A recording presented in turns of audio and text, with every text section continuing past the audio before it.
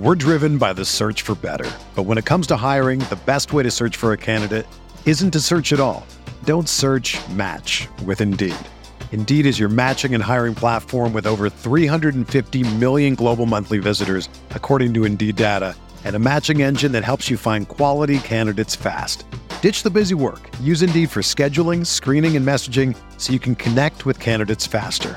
Leveraging over 140 million qualifications and preferences every day, Indeed's matching engine is constantly learning from your preferences, so the more you use Indeed, the better it gets.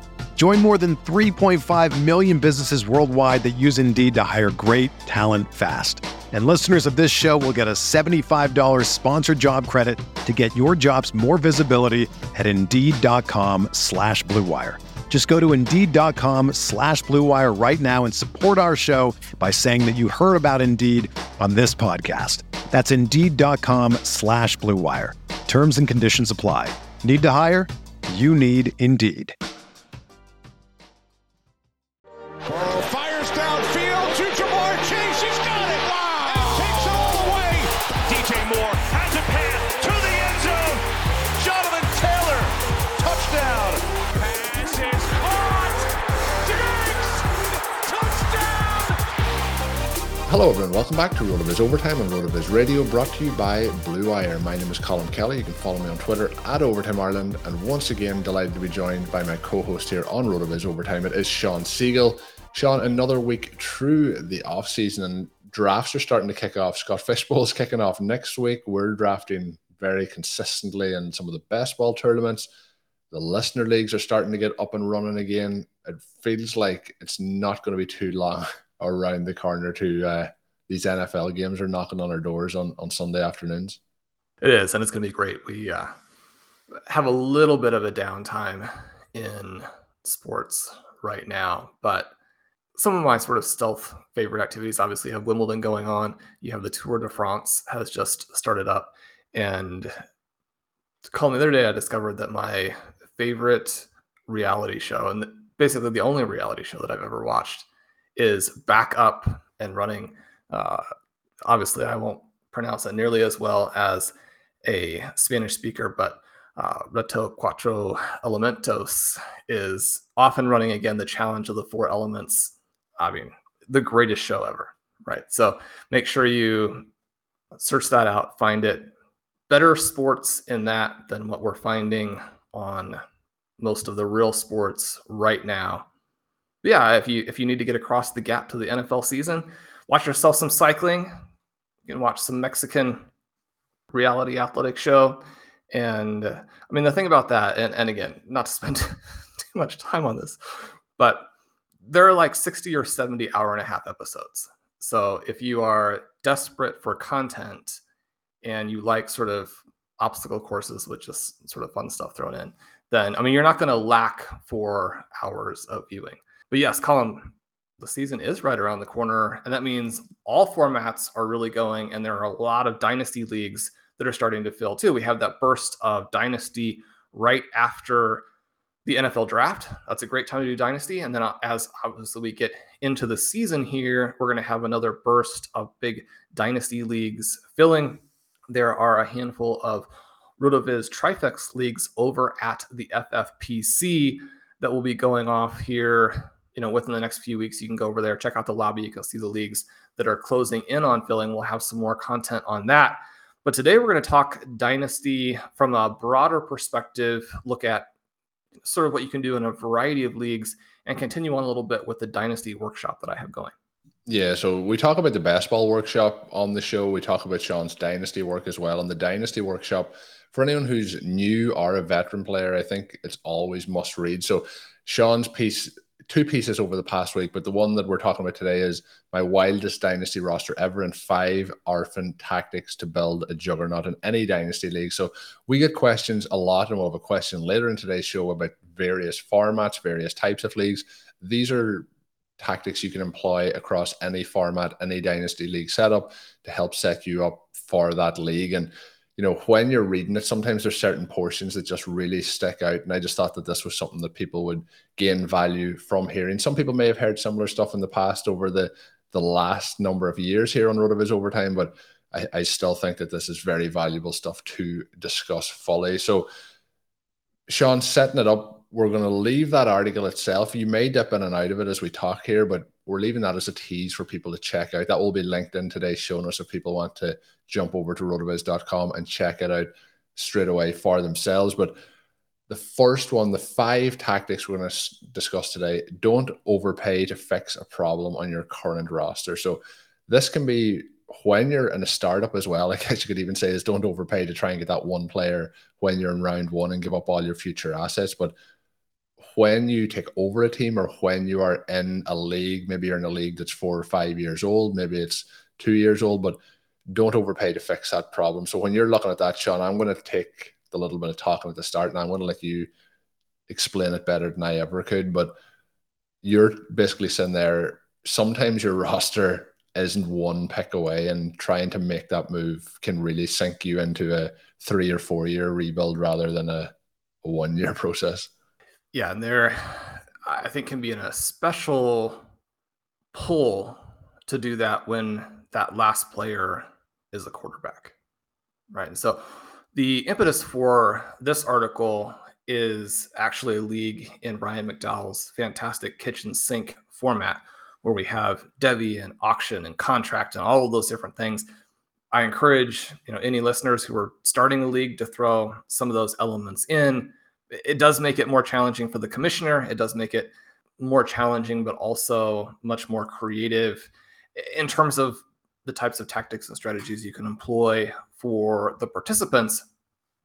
But again, this is a super flex league. You need to have the QBs. I was in a sort of orphan dispersal draft a couple of years ago and decided to go ahead and spend a very large amount of my cash on Patrick Mahomes. And you can understand why that would be the case. Obviously, the number 2 overall right now in Dynasty, it wouldn't be a surprise if he jumps Josh Allen again and is the clear number 1 next year. It wouldn't be a surprise if he drops down to number 3 behind Justin Herbert, something like that. But he's going to be in that group, and likely will be in that group for the next decade, barring some kind of serious injury to his head or to his arm.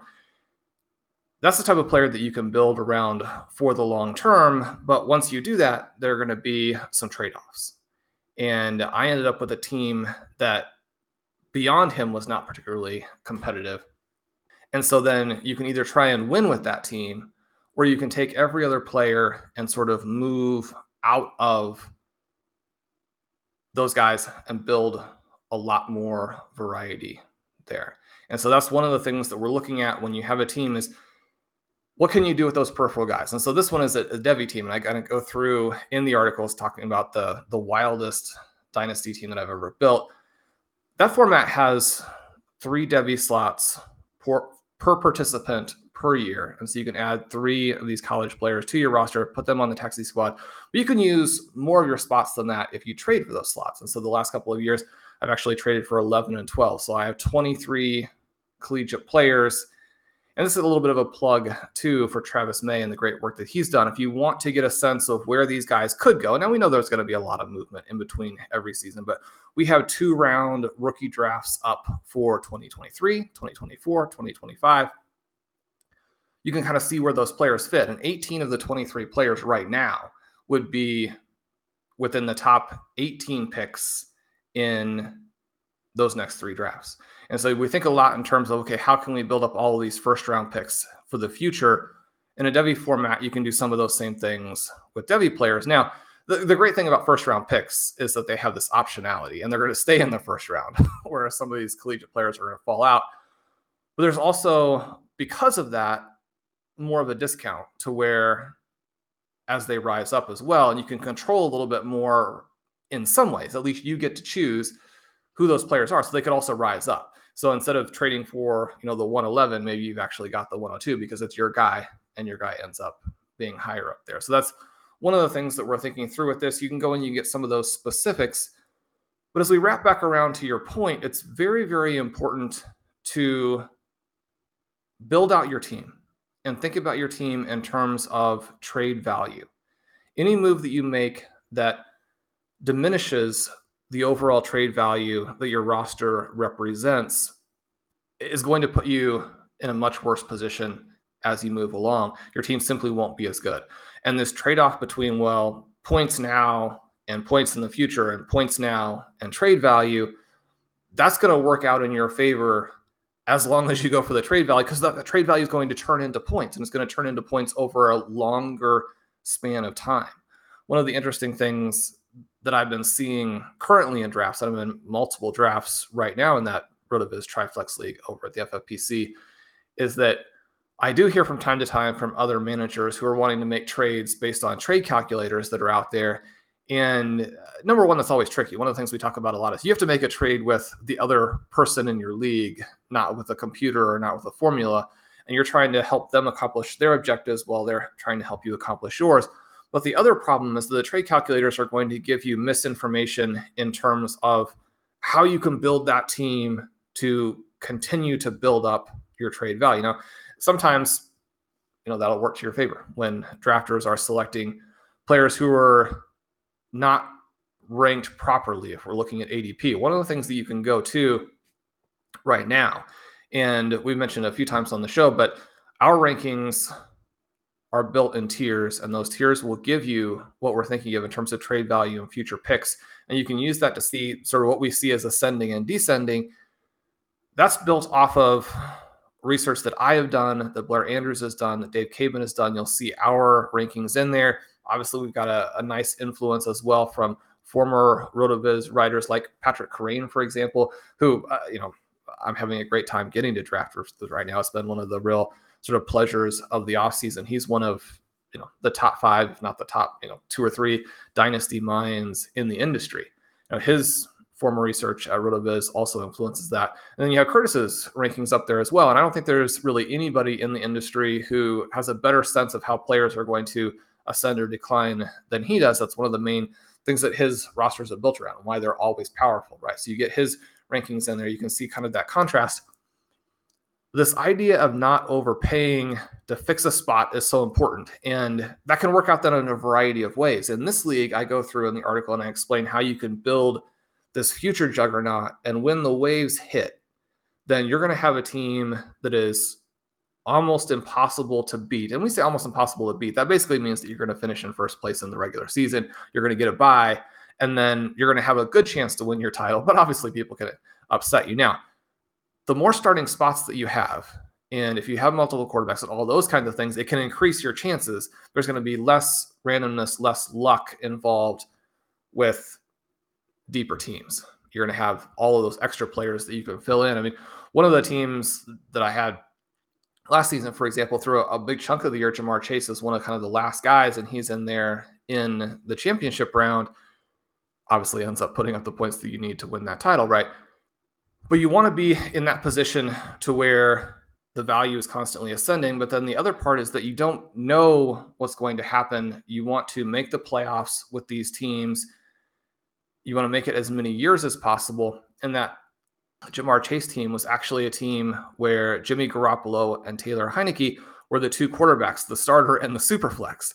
And even some weeks you'd be tempted to say, okay, I'm going to go with a non-QB in the super flex because of how deep this roster was. And I'm getting trades all the time to fill the QB position. And it was really a team where I was focusing on 2023.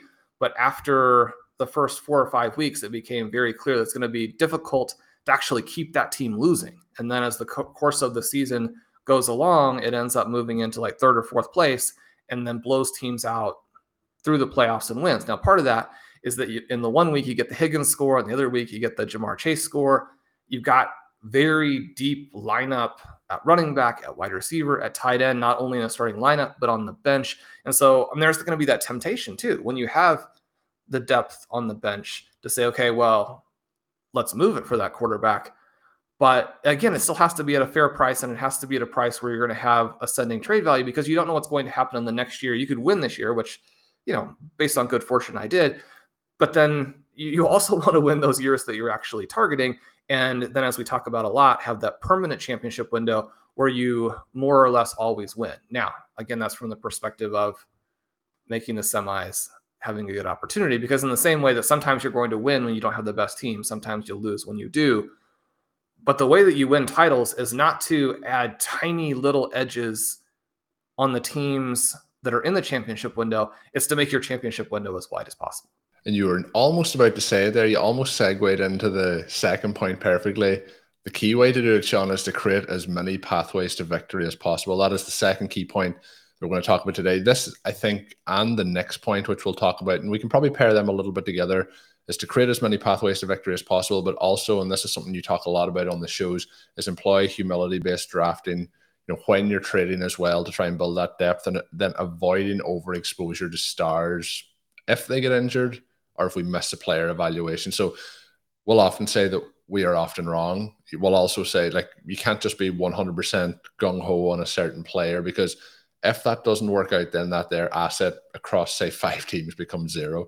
And that there can have a real effect on your portfolio, I guess we'll say. And that's the same in Dynasty or in best ball or in redraft. They all have that same effect. So I think they're very valid points to have in. And that's kind of what you were getting at when you were talking about having those pieces like Chase, like Higgins, even if they're on the same roster, and not just trying to go and get that quarterback, to keep those pathways to victory open. And you mentioned the humility-based drafting part, which it's sort of funny because as I'm looking at the grid here of players in this league that I've traded in the last 18 months, the one that pops up there at quarterback is Ryan Fitzpatrick.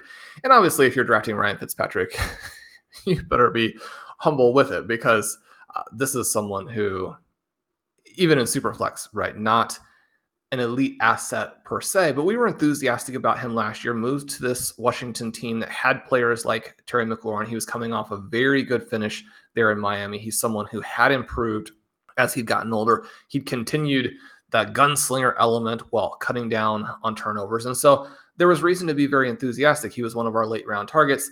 We never really got to find out whether or not that would have played out positively, because he got hurt right at the very beginning. And that element of it you have exposure to with any player, but especially when you are building and you don't have enough overall talent, it's even more important to not have exposure to those injuries in terms of individual players, because then a roster that's already thin gets to be just catastrophically thin, to where there's nothing you can really do. You don't have any tradable pieces, and you're kind of sitting there thinking, well, I'm going to have some early picks in these drafts, but how many spots can you realistically replace over the course of 3 or 4 years if you have no players around them, right? So in a Superflex league, I landed him. I was excited about that. Immediately moved him when I got a good opportunity, and that was kind of the first piece of the puzzle. That was the first domino that moved down the path of going with Devy, as opposed to trying to go with rookies and young pieces within the auction itself there. And again, as you mentioned, that creates as many pathways as possible. The 23 collegiate players now, all of whom were extremely highly ranked prospects, or in just a couple of key cases, guys who have exploded onto the scene. One of the players I'll be excited to see how he performs this year is Sean Tucker, running back at Syracuse, who created a lot of big plays and has elite athleticism. Those are the backs that I like to target, the ones who can really can run the daylight, aren't going to be these guys where we're trying to make excuses for them because they averaged 4.5 yards per carry, but they thrashed around some and broke a few tackles. These guys have extremely high ceilings, but the main thing is that you've now moved into the situation where you have a lot of different pathways and you can actually be wrong a lot. And that's the key for us in fantasy, because we know we're going to be wrong a lot. If you're pursuing a strategy where you have to be right consistently, then you're simply not going to be very good. And that doesn't mean that we don't have player takes, because one of the reasons I think that RotoViz has been so successful in terms of writers and podcasters and owners in the FFPC main event, in Underdog, in FFPC best ball leagues, is because we try and merge these two elements of having very, very strong structural drafting tactics and yet very strong player evaluation, knowing the types of players that outperform, that give you asymmetrical upside. But even within that, you have to be humble in terms of what you're doing. One of the things about consistently targeting players who have a wide range of outcomes is that sometimes those outcomes are going to come in at the bottom of the range and you're going to look silly because you did have significant exposure to someone who could have gone anywhere from a star to a bench player. They landed on the bench, and that was your take. And if you don't have the right mindset in terms of how you pursue that, then you're going to end up with a lot of problems with your build and what you've done trading wise to, again, create these ascending types of outcomes. One of the funny things here as I'm sort of looking at this list is that a lot of these players I traded, and then the players that I got, you retraded. And so again, it's this idea of if there's an opportunity to create, and it's not even always more value. Sometimes it's simply more options. Traded Alvin Kamara in this trade. Actually, Kamara and George Kittle, two of the very biggest pieces that I landed in addition to Patrick Mahomes in that original auction. Immediately then traded them for Clyde Edwards-Helaire and Mark Andrews and a ton of future rookie and Devy selections. And this is one where you can go back and say, okay, well, obviously I won this trade and that was good fortune. But the funny part of it is not just that it was the rookies and Devy, but you can see how easy it is even for stars to decline. I mean, Alvin Kamara this year compared to where he was last year, a big fall. So even though Clyde Edwards-Helaire also busts, the fact that Mark Andrews and George Kittle essentially flip spots, and then you have all of these extra things in addition. So one of the notes here, both in terms of creating as many pathways and employing humility-based drafting, is that in so many different environments, you see that drafters in a 2-for-1 or a 3-for-2 or a 4-for-2 want to get the best player in the deal. There are going to be a lot of things you can do if you take the other side of that. Now, again, you're going to be targeting specific player profiles, and some of those profiles, like with CEH, where it's very wide. I mean, he could have come out and done a little bit more like we saw from Jerick McKinnon and then be a decent early down runner, score some touchdowns. And then at this point this season, he'd be going in the first round of redraft, and people would be saying, you know, he made it. He did it. That's obviously what the Chiefs were kind of betting on when they drafted him in the first place. That hasn't happened. And we're looking at prices along the way where even someone like myself and, you know, OT in general, who were not necessarily on the CEH bandwagon, in fact, we're skeptics, you still want to buy some of those lottery tickets or buy some of that option if it comes at the right price and within the context of the things you're doing.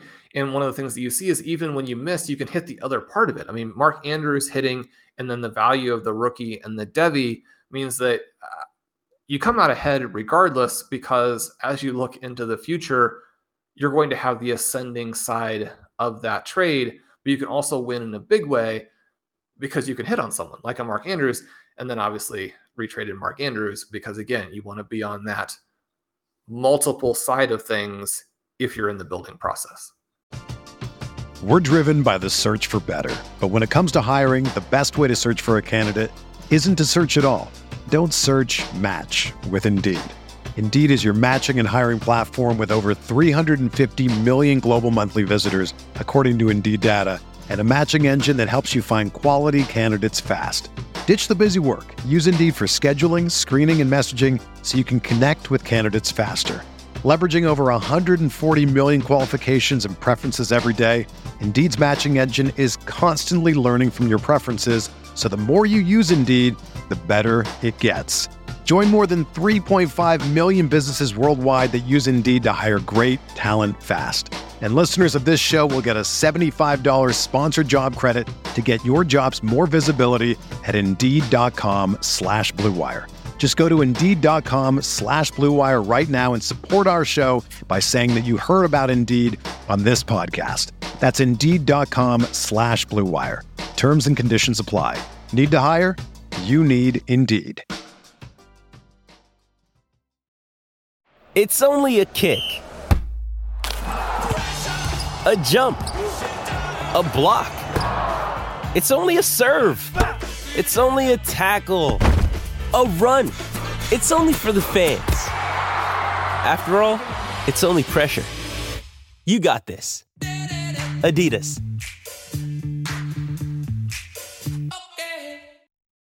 And I think the last two, you've kind of touched a little bit on them, but we can pair them together. And one is accumulating as much future trade value as possible. So it's not always a case of just trading to just get a specific guy or guys. It can be a case of trading for them and then moving them on again in future, or drafting them and moving them after the draft or the auction, as you mentioned, in that specific case.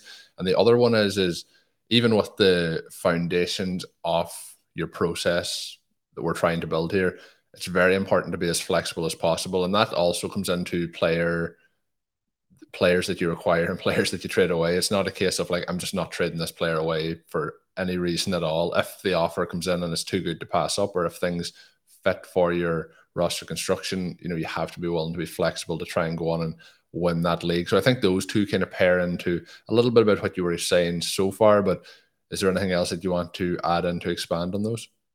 The number one issue that I see when managers take over an orphan or get into the situation where they feel like their window has firmly slammed shut if they drafted a little bit more win now in the startup, is they'll get to that point and they'll have still a couple of key young players, and they won't be willing to part with those players because they want them to be the foundation of the next team that's good.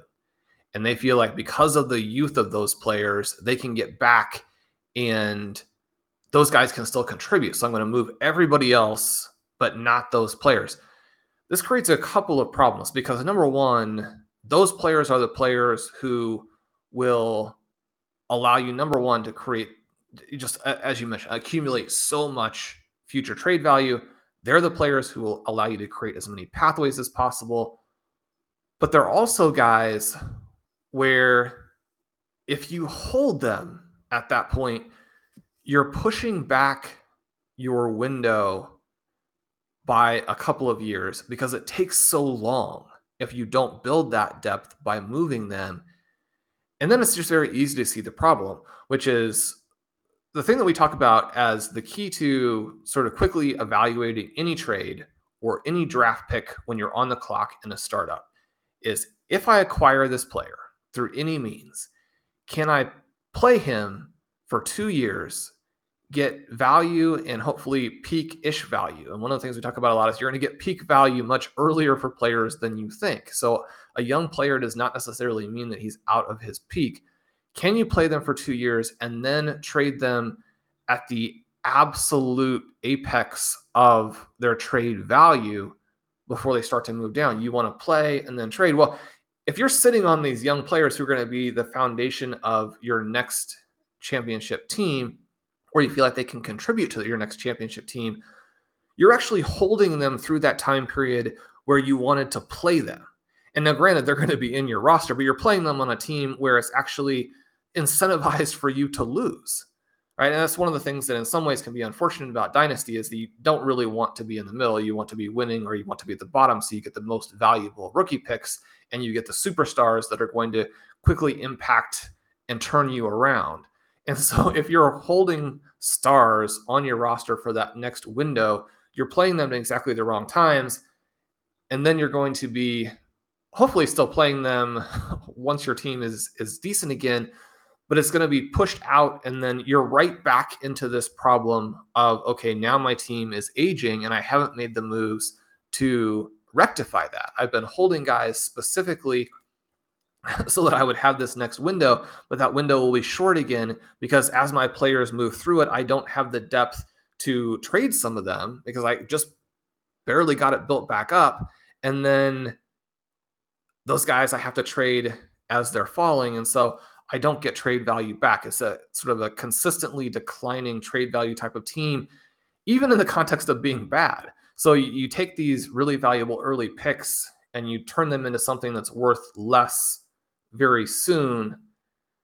You can see the problem there. And so you have to be willing to move your stars. You have to be willing to move your stars, especially if you're in a rebuild. You have to be willing to move your young pieces. But then that brings us back around to this idea of flexibility, because all drafts are going to be a little bit different. This particular one that I wrote about for the article, you have the Devy element of it and you have the contract element of it. But specifically, it's in a dispersal, and it's going to be one that can't compete right away, basically, regardless of what you do. Whereas in a startup, you could compete right away. It's been interesting, the contrast between the two drafts that I'm in right now, one with Pat and one with Matt Jones, where the one, we were lucky enough to get the 103 and then trade for the 110. So now you've got 2 of the 10 foundational players in Dynasty. And the other one, we got the 111, right? So we're immediately outside the range where you're getting even a single foundational piece, but we trade into the top 10. And then as we move down, it becomes quite obvious that the drafters in this league are going to leave some opportunities out there. There are a couple of teams that are sort of playing for the future who have traded for the vast majority of the first round picks, but the other sort of 9 players outside of us are taking sort of a mild win now approach. And one of the things that you see now in Dynasty, as opposed to even 2 or 3 years ago, is that even the teams who are trying to win now are showing a little bit of skepticism about the oldest players, but they're drafting guys more in that 26, 27, 28 range. They're drafting too many running backs. They're drafting too many quarterbacks who are not instant impact players. And those are very small mistakes, right? I wouldn't look at any of those individual picks and say, okay, that was catastrophic, or this player doesn't know what they're doing. I mean, these drafters know what they're doing. Generally speaking, they're creating solid teams, but the cumulative effect of that has been to allow a big chunk of the 2022 rookies, first round rookies, to fall to us at good prices.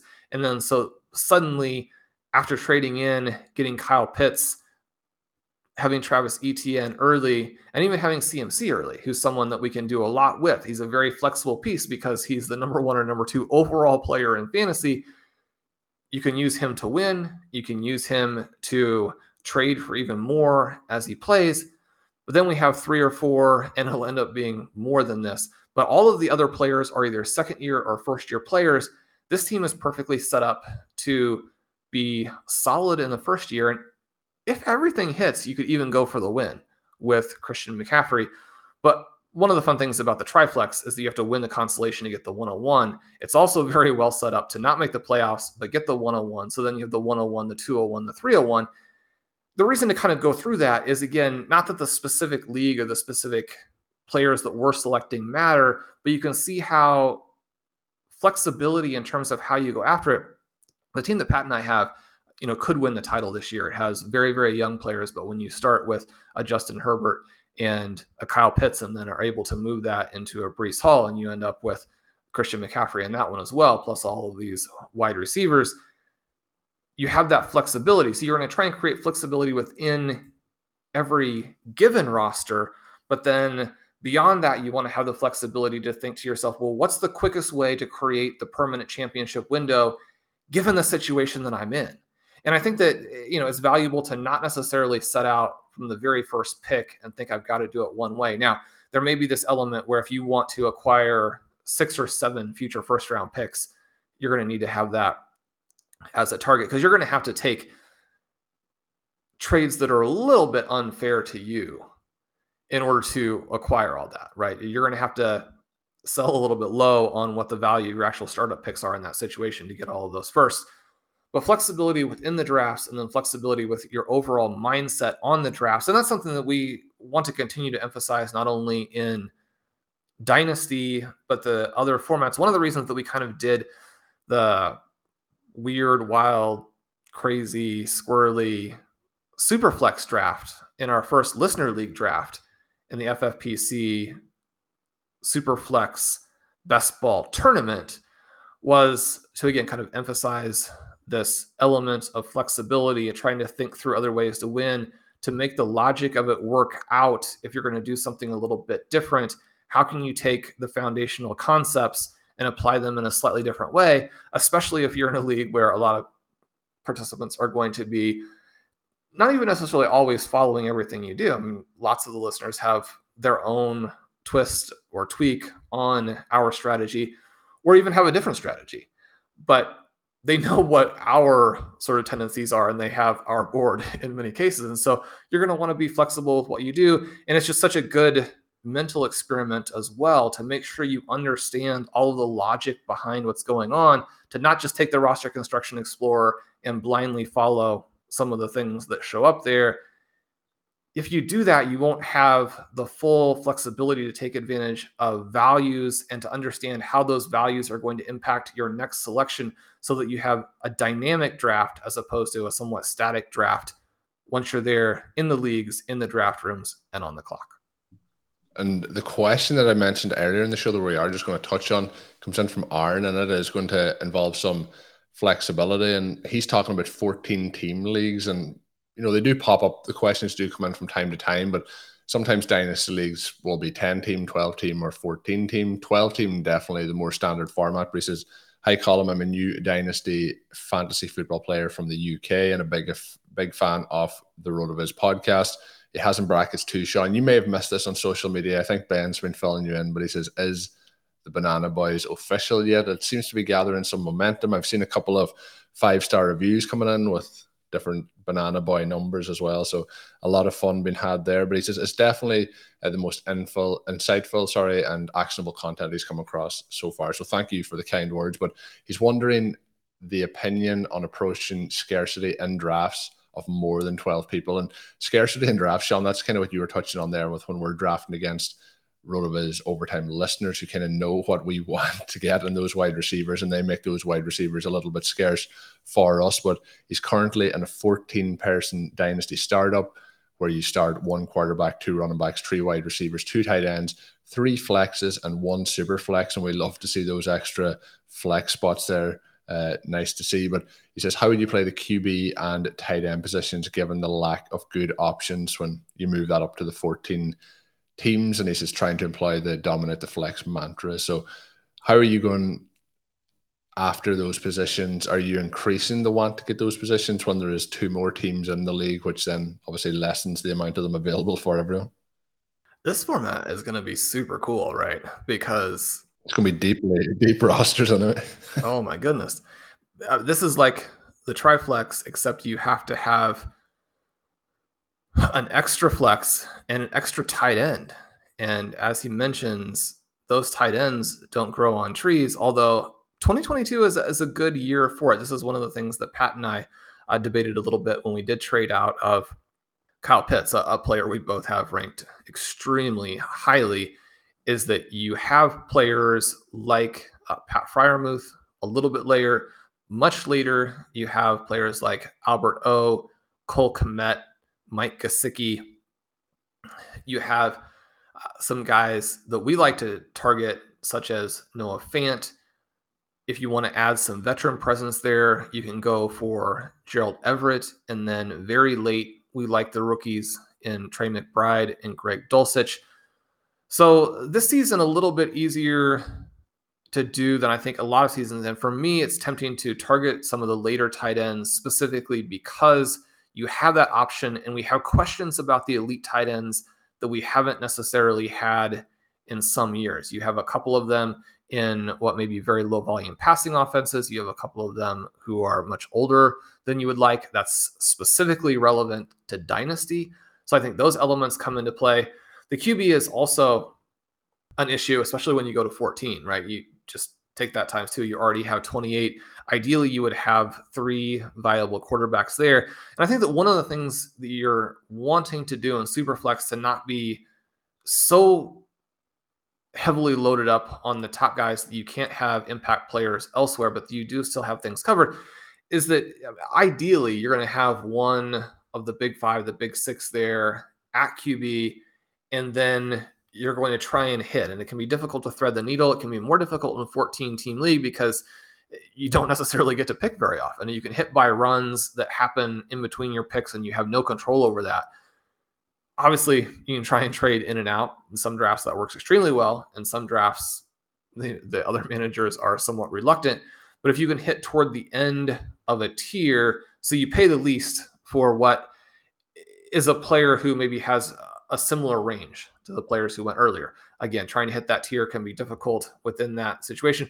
But then for your third QB to have someone who is even wider in terms of the potential outcomes, Baker Mayfield, a very good target right now. I still think that the non-starting rookies, and that actually appears to include everybody, even Kenny Pickett, but all of those rookie QBs, if you can stash one of them, yeah, you're probably not going to hit, but at least you have that option there, and you have an option at a price that works.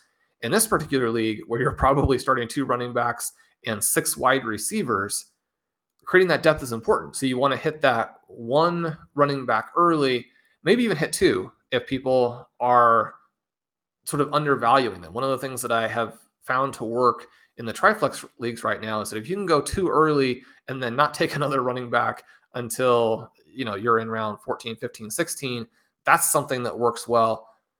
But you have to build that wide receiver foundation throughout the core of the draft. So those picks from rounds 3 to rounds 11, they have to be very, very heavy wide receiver.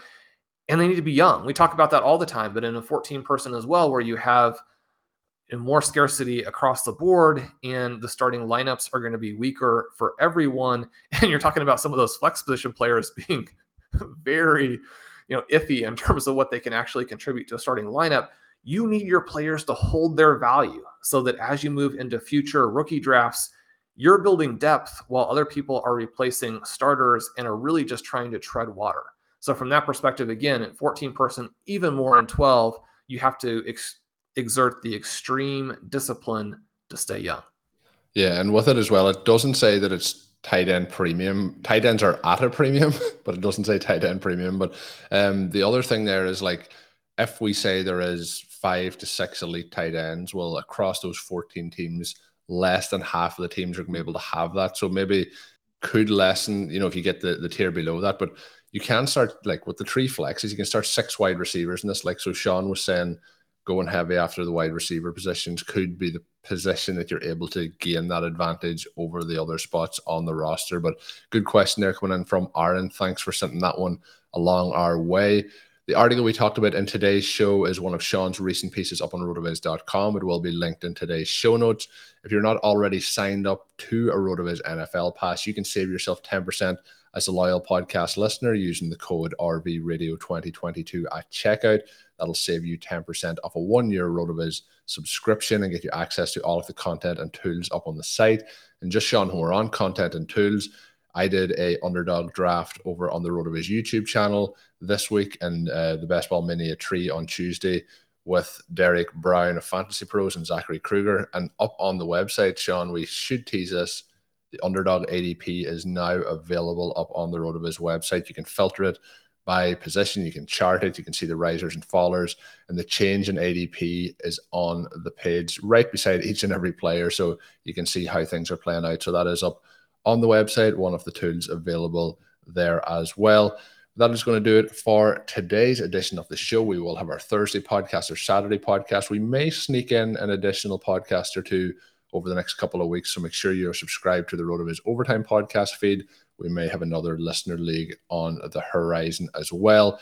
If you're interested in playing against me and Sean over at the FFPC, let me know on Twitter at Overtime Ireland, or you can send an email at rotovizradio@gmail.com. But that is going to do it for today's episode. My name is Colin Kelly. Of course, my co-host is Sean Siegel. You can check out all Sean's work up on rotoviz.com. And until we're back with another show, have a good one. Thank you for listening to Overtime on Rotoviz Radio. Please rate and review the Rotoviz Radio podcast on iTunes or your favorite podcast app. You can contact us via email at rotovizradio@gmail.com. Follow us on Twitter at Rotoviz Radio. And remember, you can always support the pod by subscribing to Rotoviz with a discount through the Rotoviz Radio homepage, rotoviz.com/podcast.